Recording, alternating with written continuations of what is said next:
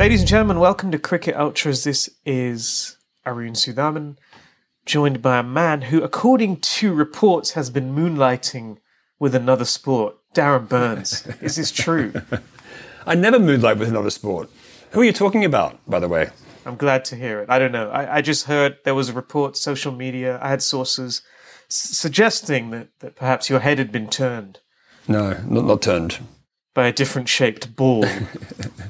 Well, I was at the World Cup rugby. I must admit, I like a good World Cup.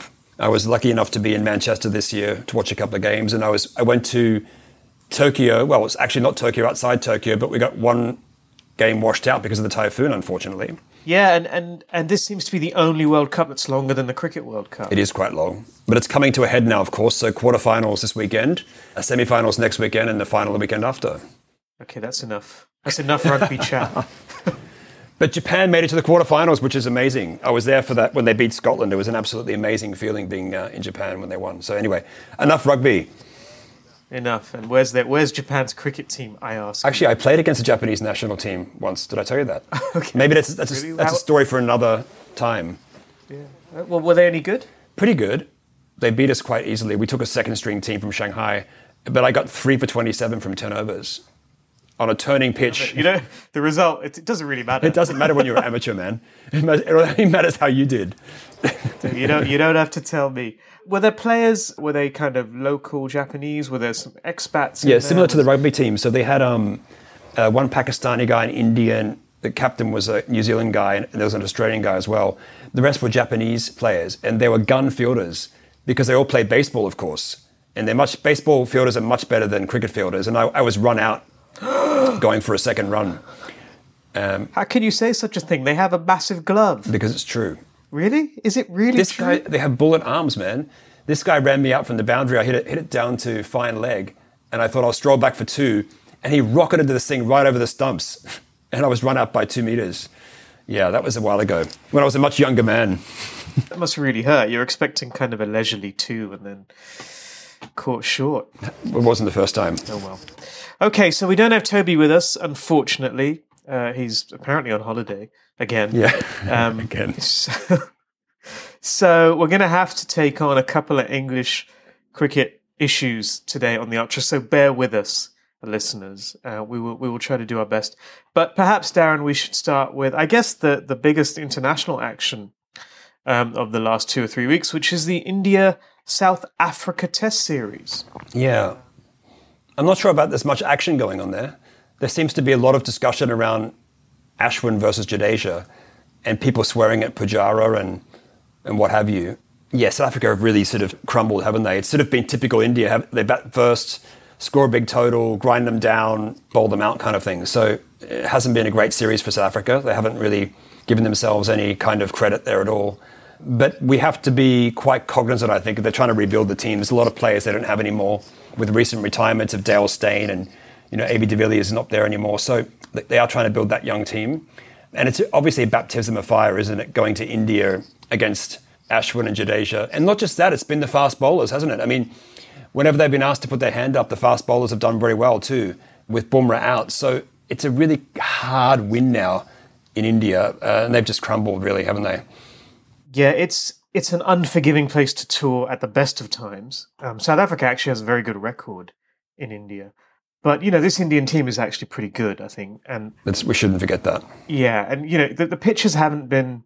I think on the last South African tour, it was real minefields, and South Africa lost 2-0. The surfaces so far have actually been not what you would call like Bunsen burners, for sure. Definitely they are pitches that, that help the batsman first 3 or 4 days and then deteriorate on the 5th day. But tough. It's just a tough place. You have to really bat time. There's not a lot of assistance for the fast bowlers, although I think there was on the first day in the second test. And like you said, it's a young team for South Africa, a tough place for them to come first up against a very kind of well-drilled Indian team, it looks like. Yeah, for sure. All of the the batting lineup, Virat Kohli, knocking off another 200 plus score. I think it's his 7th in the last 2 years. Rohit Sharma, what is it? He got 2 centuries in the first test. Jadeja chipping in with a 91. Mayank Agarwal, I think, has notched up 2 centuries in both tests. Pujara with half centuries, Rahane with half centuries. And then the Indian bowling, Ashwin's bowled very well on his return to the Indian team. He's looked menacing, he's looked fit. I mean, that's encouraging, I think, for Indian fans. Jadeja's continued where he left off, bowling well, batting well, fielding well.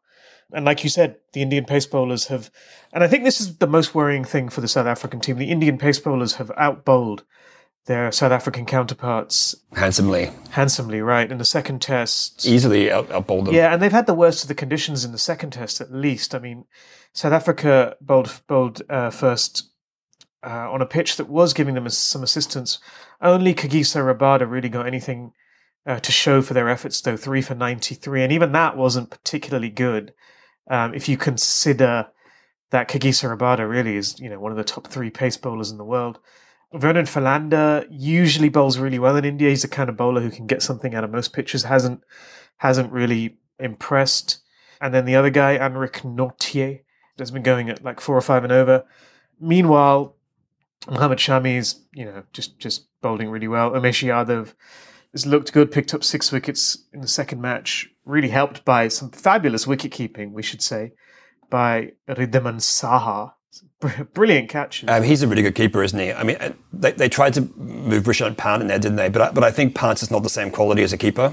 No, it's not. I mean, he's a better batsman, more explosive batsman for sure. But Saha really showing the value of a specialist keeper. I mean, some of the catches he was taking, he was kind of diving, in front of first slip, past first slip. And then there was one catch where he took diving down the leg side. To his leg side, yeah, which was just sensational. I saw that one. That's really hard keeping, especially when the ball's turning like that. If you look at the stats, if you see like the top 4 bowlers are all Indian for the series, the top batsmen are all Indian. It just tells you the story, really, if you look there. I think Dean Elgar's done all right with the bat for South Africa. I think the rest of them have been really wanting quite a bit. And like you said, these were not Bunsen burners. These are not some of the shocking... I remember there was a shocking wicket last time Australia toured, right? Was it the third test? Where everyone struggled to score runs. It's not like this. It just totally outplayed, really. Not much you can say. Yeah, totally outplayed. I mean, I think South Africa gave a good account of themselves the first 4 days of the first test. They scored 431 in reply to India's, 502 for 7 declared. There was a century for Quinton de Kock, big century for Dean Elgar. Faf du Plessis has looked pretty solid. I mean, batting at number 6, he's moved up since then. That was a bit crazy. And Maharaj has batted well. But Markram looks very worrying. Temba Bavuma as well. De Bruyne, it's just not they. Markram I think is the most worrying because he's a very talented batsman. Looks all at sea actually. And the other thing I'd say is the South African spinners have just not looked up to par really. Maharaj has been going at 4 or 5 and over. And he's also injured now, right, for the next test, which starts this weekend. He is. Muthusamy, who I think was making his debut, if I'm not mistaken. So you can kind of excuse him. And then Dane Piet, who batted at 4 and also bowled a fair bit in the first test, also didn't quite do it. So a lot of question marks for South Africa. And the next test is in Ranchi, which, as you may know, is MS Dhoni's hometown. Of course, MS Dhoni won't be playing. But that's going to promise more of the same, I think. It's going to be another batting paradise. Great series for Rohit Sharma to stake his claim. Couldn't have ordered better pitches, really. And to be fair to him, he's batted well. You still have to score the runs, right? He's looked compact. He's often ceded the initiative in the first 30 minutes to an hour. And then he's kind of made the bowlers pay. So well done to him. Well done to Mayank Agarwal as well, who looks pretty solid up there. I think it's a good call out for people like Jason Roy and David Warner. Those people. I mean, those stroke players to open the batting are okay, but they've got to find a way to get through that first half an hour without nicking off and going for a big drive. So I've been quite impressed by Rohit Sharma just sort of sticking it out for the first half hour, getting his eye in, not being too aggressive, and then sort of building off that nicely. That's what you got to do. You can't just go out there when the ball's swinging and seaming and swing for the fences. Or you end up being like Aaron Finch and, bowl middle stump and, nicking off straight in the first over. So that's not the way to go, really.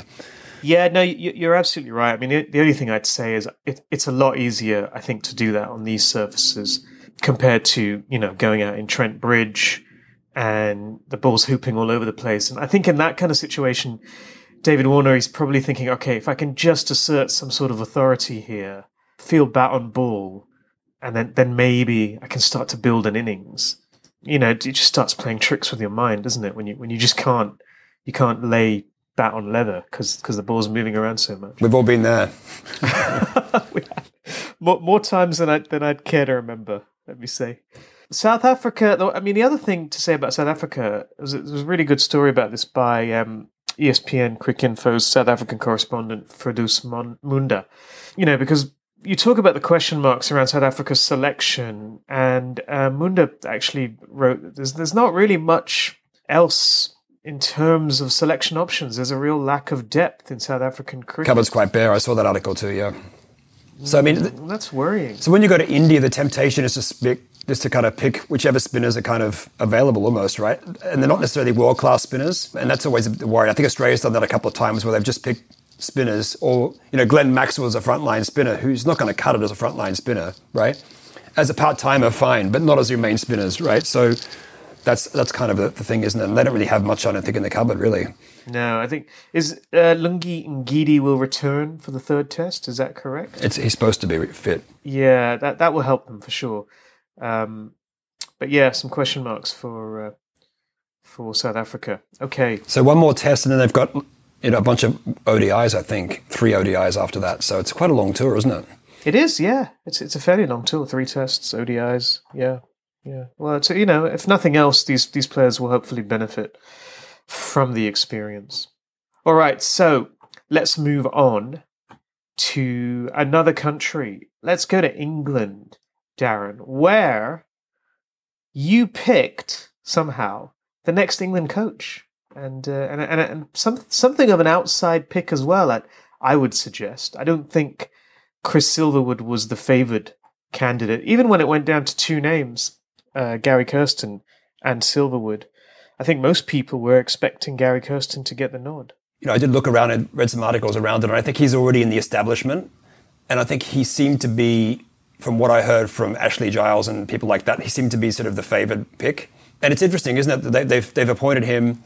He gave a good account of himself at some of the press conferences recently, but he seems to be really focused on getting Joe Root's average above 50, which seems a strange focus for a coach right off the bat. And building support for Joe Root and making sure he can bat at 4.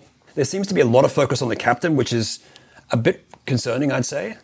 But I think what they feel with Chris Silverwood is maybe he's more proactive. He's a much more, I think, outspoken coach than I think... there was a funny quote to talk about Trevor Bayliss where he said his style is quite laid back and quite quiet, which I think some people appreciate. I think Owen Morgan appreciates the support and that he's the captain and he could drive things forward, whereas I think he's more in the background, isn't he? He's a coach, Bayliss, whereas I think Chris Silverwood is much more assertive.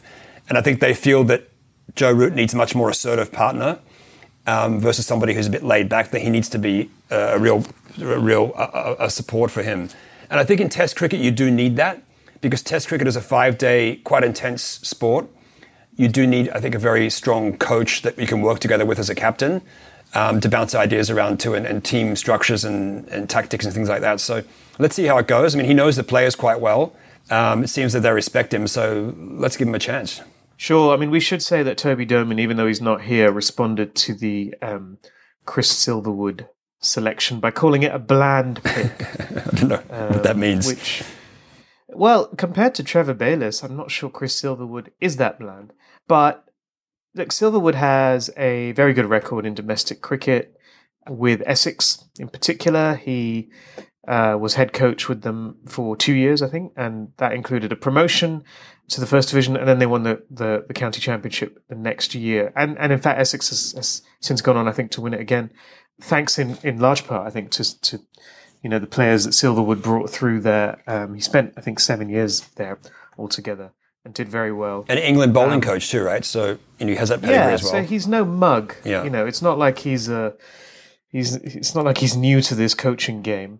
And like you said, he's very respected by the players. He took 577 first-class wickets at an average of 27.41. So he knows his way around the domestic game at least. And he's young. He's young as well. And I think Don't be ageist. It doesn't matter about his age. No, I mean, look, I personally don't think it makes a difference, but I do feel like when they're picking coaches, there's sometimes a bias towards younger coaches. There's a feeling that they're more in touch with, I don't know, the latest thinking and the latest technology and so on. But I agree with you. There's absolutely no reason why that has nothing to do with age, really. So there you go. So Chris Silverwood, New England coach. We have lots of new appointments, don't we? All around the world. Many new appointments. Yeah. Do we? What else? One of your favourite cricketers of all time in India, Sir Ganguly. So he's not a sir yet, but yes, he thinks he is, though. Sobrao. He thinks he's a prince. I think he does. The prince of Kolkata. There was a very interesting story when we used to have the Shanghai Sixers back in the early noughties and late 90s. We used to get a lot of the international players coming over, and I won't tell you who said this. We were doing cricket stories. We were sitting around having a beer after the game, and we said, who was the kind of interesting people you played with? And he said, well, Sourav Ganguly was great. He said, we had him at our county one season, and he came into the dressing room into the game with the entourage of people all around him, carrying his kit and all that sort of stuff, and, shining his shoes and making sure he was all ready like a real Maharaj, like a prince. And they said that's how he kind of behaved in the dressing room too, very entitled. Well, don't you? Is this not normal? Oh, I do, of course. Yeah, of course. What are you talking about? You hear these stories about Ganguly, and I just wonder sometimes how apocryphal they are.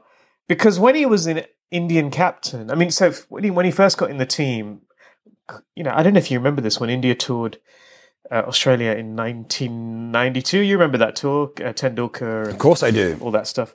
That was Ganguly's first tour with the Indian team, and he was sent home or something like that because he wouldn't carry his own kit, which... Yeah. I don't know. I have a lot of respect for as an 18-year-old. I think that shows a huge amount of ego. Yeah, he didn't have a valet then. He didn't. He needed his. He needed his version of a Suresh Raina. He did. Didn't he? Who's this Suresh Raina now? And I think he got that eventually in the Indian team. But the interesting thing to me always about Sourav Ganguly is, despite coming from such a privileged background, and I think in many respects having his path into the upper echelons of cricket quite smoothed for him.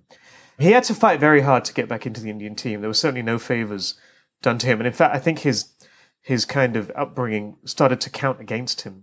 So he had to fight very hard to get back in. It took him 4 years to get back into the team. And then he really started playing well for India, reeling off a number of big scores. I think as a captain, he was transformative, right? I mean, he transformed the way they played, right? Absolutely. He transformed. If you look at Indian cricket, there really is. It's before Ganguly and after Ganguly. I totally agree with that. I mean, I was at a game where we blasted it. He opened the batting and he blasted 100 at Gabba against a very good Australian team, Brett Lee, etc. And he just put his stamp on the game. But he was very aggressive in the field. He'd give it back to the Australians. He pumped the chest out. And I guess he brought sort of a more aggressive India into world cricket. And they've been thriving ever since, to be honest. And that's all down to him. He changed India from a team that was kind of happy to just go along with stuff. You never kind of really got the sense India were going to fight that hard to win, especially overseas. He changed their attitude to a team that would win. The little 1%ers too, better fielding, better discipline, all those kind of things that go with a winning culture, right? Yeah, not so much for him, but certainly... certainly. Do what I say, don't do what I do, right? Exactly. So it's weird. So he's not a soft touch at all, despite the fact you would think he might be, given his background. No, he definitely turned India into a fighting team who'll give as good as they would get on the field, and so on. He's got a lot of backbone. I'm not really sure about Ganguly as an administrator because, being an administrator in India, it's just all about politics.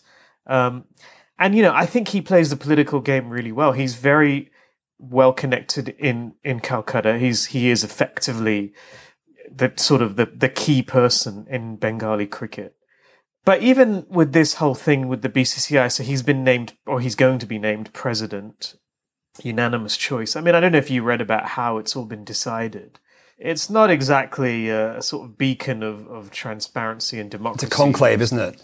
Reminds me of when they choose the Pope almost. It's like very secretive kind of. Very much. I mean, I think that they all met at someone's house. Maybe that was where Tendulkar did that Steve Smith breakdown. Do you think he was there at someone's house? You think he was in the kitchen, maybe, making a snack? Yeah.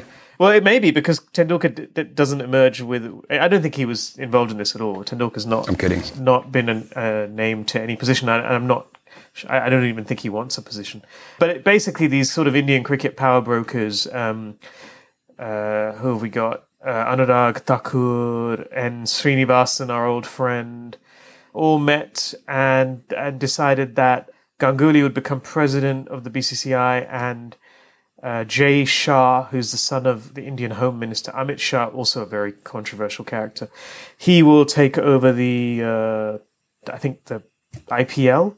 And meanwhile, I think the post of treasurer has been offered to Arun Dhumal, who's the brother of the former BCCI president Anurag Thakur. So, yeah, it looks like that sort of cabal that controls Indian cricket is going to continue controlling Indian cricket. Of course, whether that will actually come to pass is questionable, because one of the things we've seen over the last couple of years is that the Supreme Court in India has taken a very close eye on the BCCI. They have appointed a committee of administrators, which is effectively in charge of the board's operations. And the COA has kind of served as a check on the BCCI power, but it's important to remember that the COA term is coming to an end. So the BCCI will get back its authority and control under this new leadership team. But it does look like the traditional forces of power and political influence are going to kind of resume their control over the BCCI. And that raises the question of whether the Supreme Court will have to intervene again. So more fun and games, I suspect, when it comes to Indian cricket. I'm not really sure. Yeah, I just don't know how they ever resolve these issues. As my political economy professor used to say, special deals for special mates. I think his platform is interesting, though, right? He's talked about two things. He's talked about really upping the ante in first-class cricket in India, including increasing the payments of a lot of the players, because the players I understand who play first class often don't make very much money to make a living. So I think it makes a lot of sense to ensure the next generation if you can get that done. The other thing he says, which is quite a rant about the ICC seems to be weakened. The BCCI seems to be weakened in the ICC, which seems incredulous to me. But he does claim that they make 70 to 75% of the revenues of global cricket, which is probably true. Yeah, that's the sort of India first mantra. Yeah, it's also going to the nationalism thing, which is playing really well in India right now, isn't it? Populism everywhere in the world. It's on the rise, man. It is. It is, and you see it in world cricket. I mean, there's definitely an India first kind of mantra. It totally is. Everyone's taking advantage of India, and we need to fight back. I know, and it's crazy, really, but there has been this sense growing that India has sort of abdicated its role at the ICC since the COA took over, and maybe Ganguly wants to change that. The domestic players are certainly important. I mean, they get paid more now than they used to, but they're still not. It's not parity with other boards. So anyway, Sourav Ganguly, BCCI president. I mean, it's very quick. So yeah, it seemed like he was being discussed. Then all of a sudden he's it. So I guess that's it. Yeah, rapid elevation for the Prince of Kolkata. Okay, Darren, explain the 100. I think what is great about the 100 is, I think you and I talked about this before we went on air, right? I think we're learning about it and everyone's learning about it. But my key message for the 100 is this. As it's getting closer and closer, I'm getting more and more excited about it. I think the quality of the players are really good. There's 8 teams, obviously. They've already made their first kind of initial picks, which is quite interesting. So you have, each of the major franchises has 3 major players each. And then on the weekend, they're going to do the draft, which is actually really cool. So everyone has to draw lots. They'll go around the 8 clubs, and then they'll draw lots, and one by one they'll pick players. So I think it's a good system. But I think most of the players, again, the Indian players are not available, which does my head in every time at these big events. The Big Bash too, none of the Indian players can play, which is annoying. But again... India first, Darren. India first. India first. Well, they could make more money, couldn't they, if they were playing in the BBL? So the BCCI. No one ever suggests that populism makes economic sense. Yeah, exactly. So I think some of the key players in the draft out there, there's Steve Smith and David Warner, which you'd think would go pretty fast. And of course, Mitchell Starc, you probably want him in your team any day of the week. And then, of course, we've got Chris Gale. The universe boss. The universe boss. Although I'm not sure if there'll be much interest for him. He seems to be waning a bit. Lasith Malinga is turning back the clock, isn't he, after those couple of hat-tricks recently? I'm convinced he can keep playing T20 till he's like 70. I think he could. He's such a gun player. Yeah, it doesn't matter. He could be like 250 pounds, which he may well be, actually, at this point. And I reckon he can still trundle up to the crease and just sling through one of those, in-swinging... All he needs to do is bowl 4 overs, right? So the older you get, it becomes quite easy. Keep his body in check. That's all he's got to do. He doesn't have to be out in the field in a test match like for 5 days. Yeah, I think with that round arm action, it just, he doesn't need the run up. He's. And the thing is, people have been playing against him for years, right? They still can't work him out. He still takes those wickets, right? Who else is there? I think Kagiso Rabada too might be a good draft pick. And then, of course, we have players like Shane Watson, who I thought had retired. Ooh, Shane Watson's coming back. Watto could be a good pick just for a laugh for one of their clubs, I guess. He's a butt of a lot of jokes in England, isn't he? Yeah, but also he's, he's a good player, so he could do a job. He's a very talented player, Shane Watson. There's a lot of domestic players. I think the highest reserve price is Mark Wood. So this is obviously the domestic players that weren't picked already as local icons. So each team has already picked three players. So 2 of them are local icons. One of them, I don't know what they are. It does get a bit confusing after a certain point. Yeah, it does. But one of the things we know for sure is that Joe Root is not playing for the Yorkshire team, the Northern Superchargers, because they picked Ben Stokes instead. You can't really blame them. They had an abundance of riches, didn't they? They choose between Johnny Bairstow, Joe Root, or Ben Stokes. Yeah, it's weird because there's the Northern Superchargers, which kind of covers Yorkshire and Durham, the catchment area, and then there's the Manchester Originals, which is kind of Lancashire. I don't know who else, but they've kind of. Oh, actually, Joss Butler's gone to the Manchester Originals, which is kind of interesting. I wasn't aware Joss Butler played for Lancashire. Well, he's in Manchester. Yeah, he's gone there. So, I guess. Yeah. So Joe Root, anyways, is going slightly further south to Trent Bridge. Trent Rockets. Oh, by the way, Joss Butler does play for Lancashire. He moved there from Somerset, and there was music. Well, there we go. Tobes would have known that, wouldn't he? He would have. Yeah, this is why we need Toby Derman to correct us when it comes to our complete and total ignorance of them. But I think as it kind of looms closer, it does become more interesting, doesn't it? I mean, I think there's going to be some interesting stuff. I mean, there's 53 Australian players that are making themselves available for this draft. I mean, it's great for mercenaries everywhere. Yeah, I mean, regular players too, because it comes out of the Australian season a bit, right? So it's easy for them to go over there. I mean, all of them available. Glenn Maxwell as well, Aaron Finch. Morny Morkel. Yep, Morny Morkel. Morny Morkel's up there. Samit Patel, Joe Denley, Liam Livingston. These are all players that are going to command some serious money. And let's not forget the women's competition as well, which I think in the women's 100, each side has already selected 2 centrally contracted female England players. There's no draft for the women's competition, but they're going to fill the remaining places just by picking players at different salary brackets as well. And so, whilst I think the 100 from a men's perspective is interesting, I actually think in terms of women's cricket, it could be very beneficial, just in turning kind of average fans on to some of these players they may not know so much about. But the reality is they could have just done this for the domestic T20 tournament, right? That is the reality, Darren. I mean, that is the question all of us ask. They could have had 3 international big marquee players, right? They could have allocated people amongst teams. So I don't know why they need another format. Did we need a new format? I mean, this is the question, and I'm not convinced we did. The ECB has these hundreds of thousands of pounds in reserves, and they're spending all of it on the 100. Well, it's obviously consulting companies come up with this idea and probably made a lot of money from it. But why not have an 8? I like the idea of having the sort of team, the teams based in cities. I think that's kind of interesting. But why wouldn't you just do the 8-city approach with the T20 that has marquee global players and a lot more money? I mean, it would turn it up a lot. Look at the Big Bash.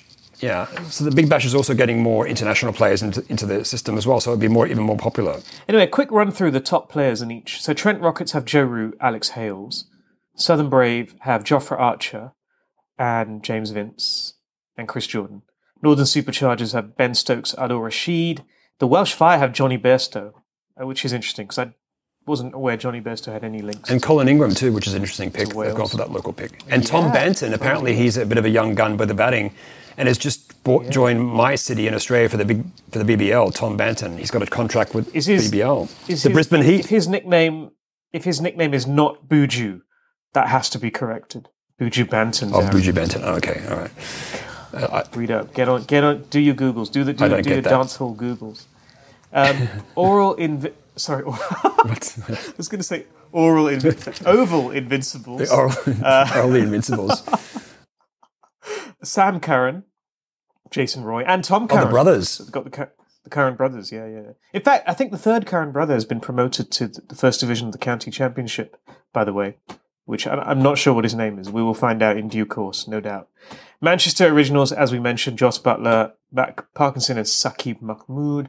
London Spirit have Rory Burns, which is interesting because there was some talk he was going to be a non-playing player, but he's not. He's been picked as a local icon. Although, knowing Rory Burns, he may well be a non-playing player.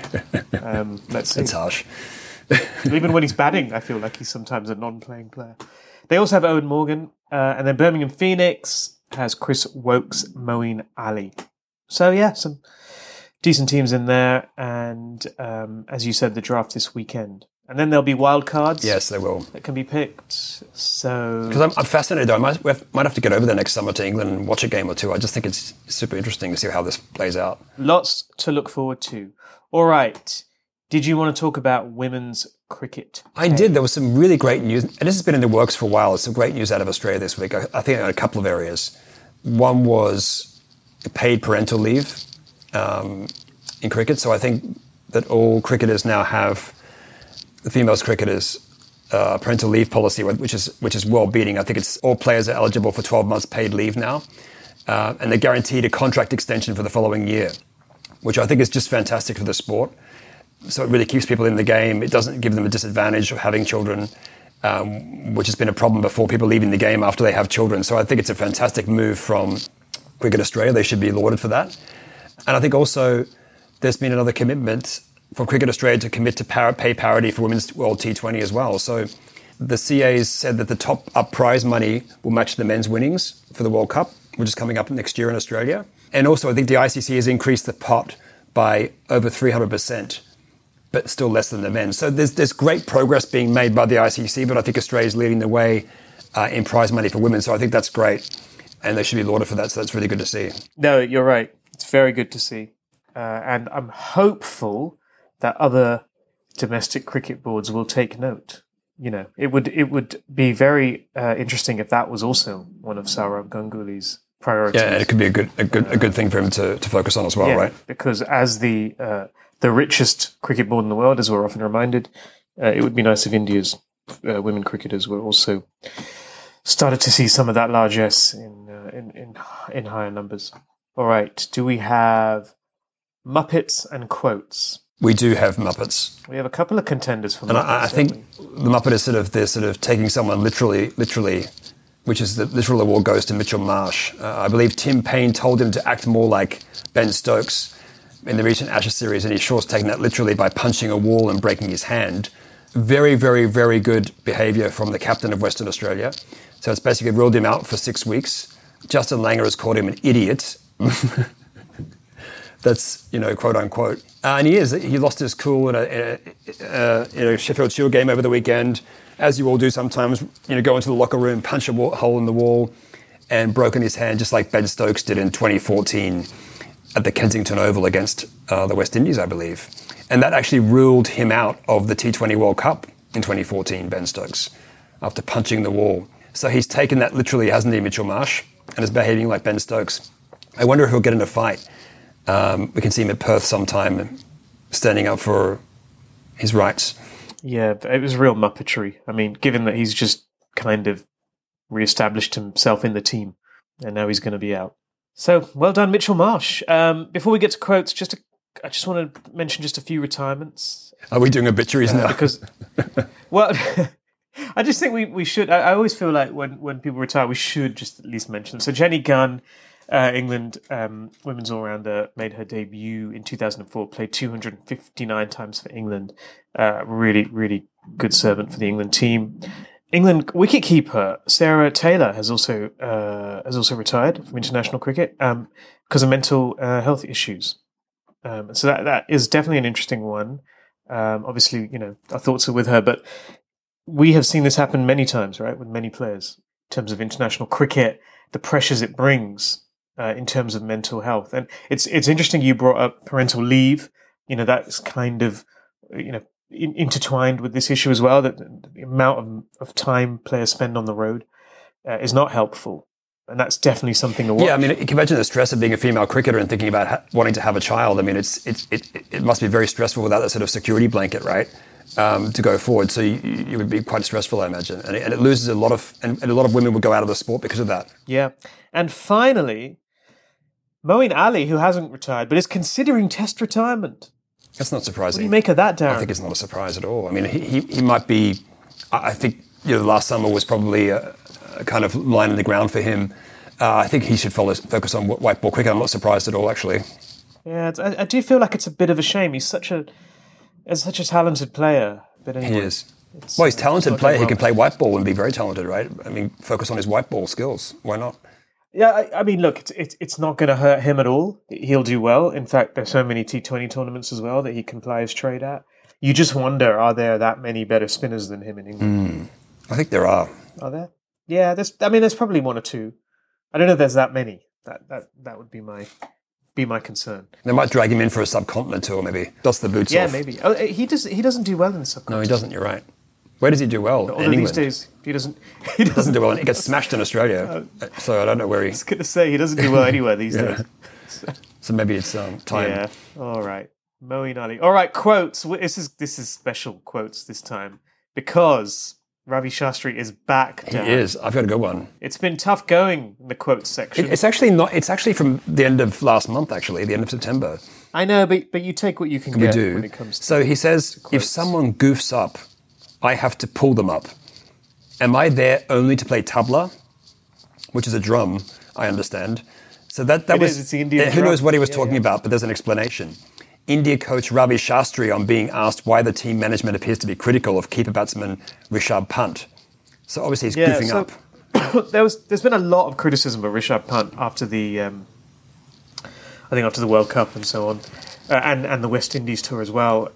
And so I think it's been quite unfair. It's almost as if they're saying to him, okay, you're in the team because you're this explosive batsman, but you've got to be more careful with your shot selection. Yeah. And as all of us explosive batsmen understand only too well, Darren, it's very hard to be careful about your shot selection. Wickets exploding. If you've got the shots, you've got to play them. Yeah, you do. That's what people don't understand. That's what people like Ravi Shastri definitely don't understand.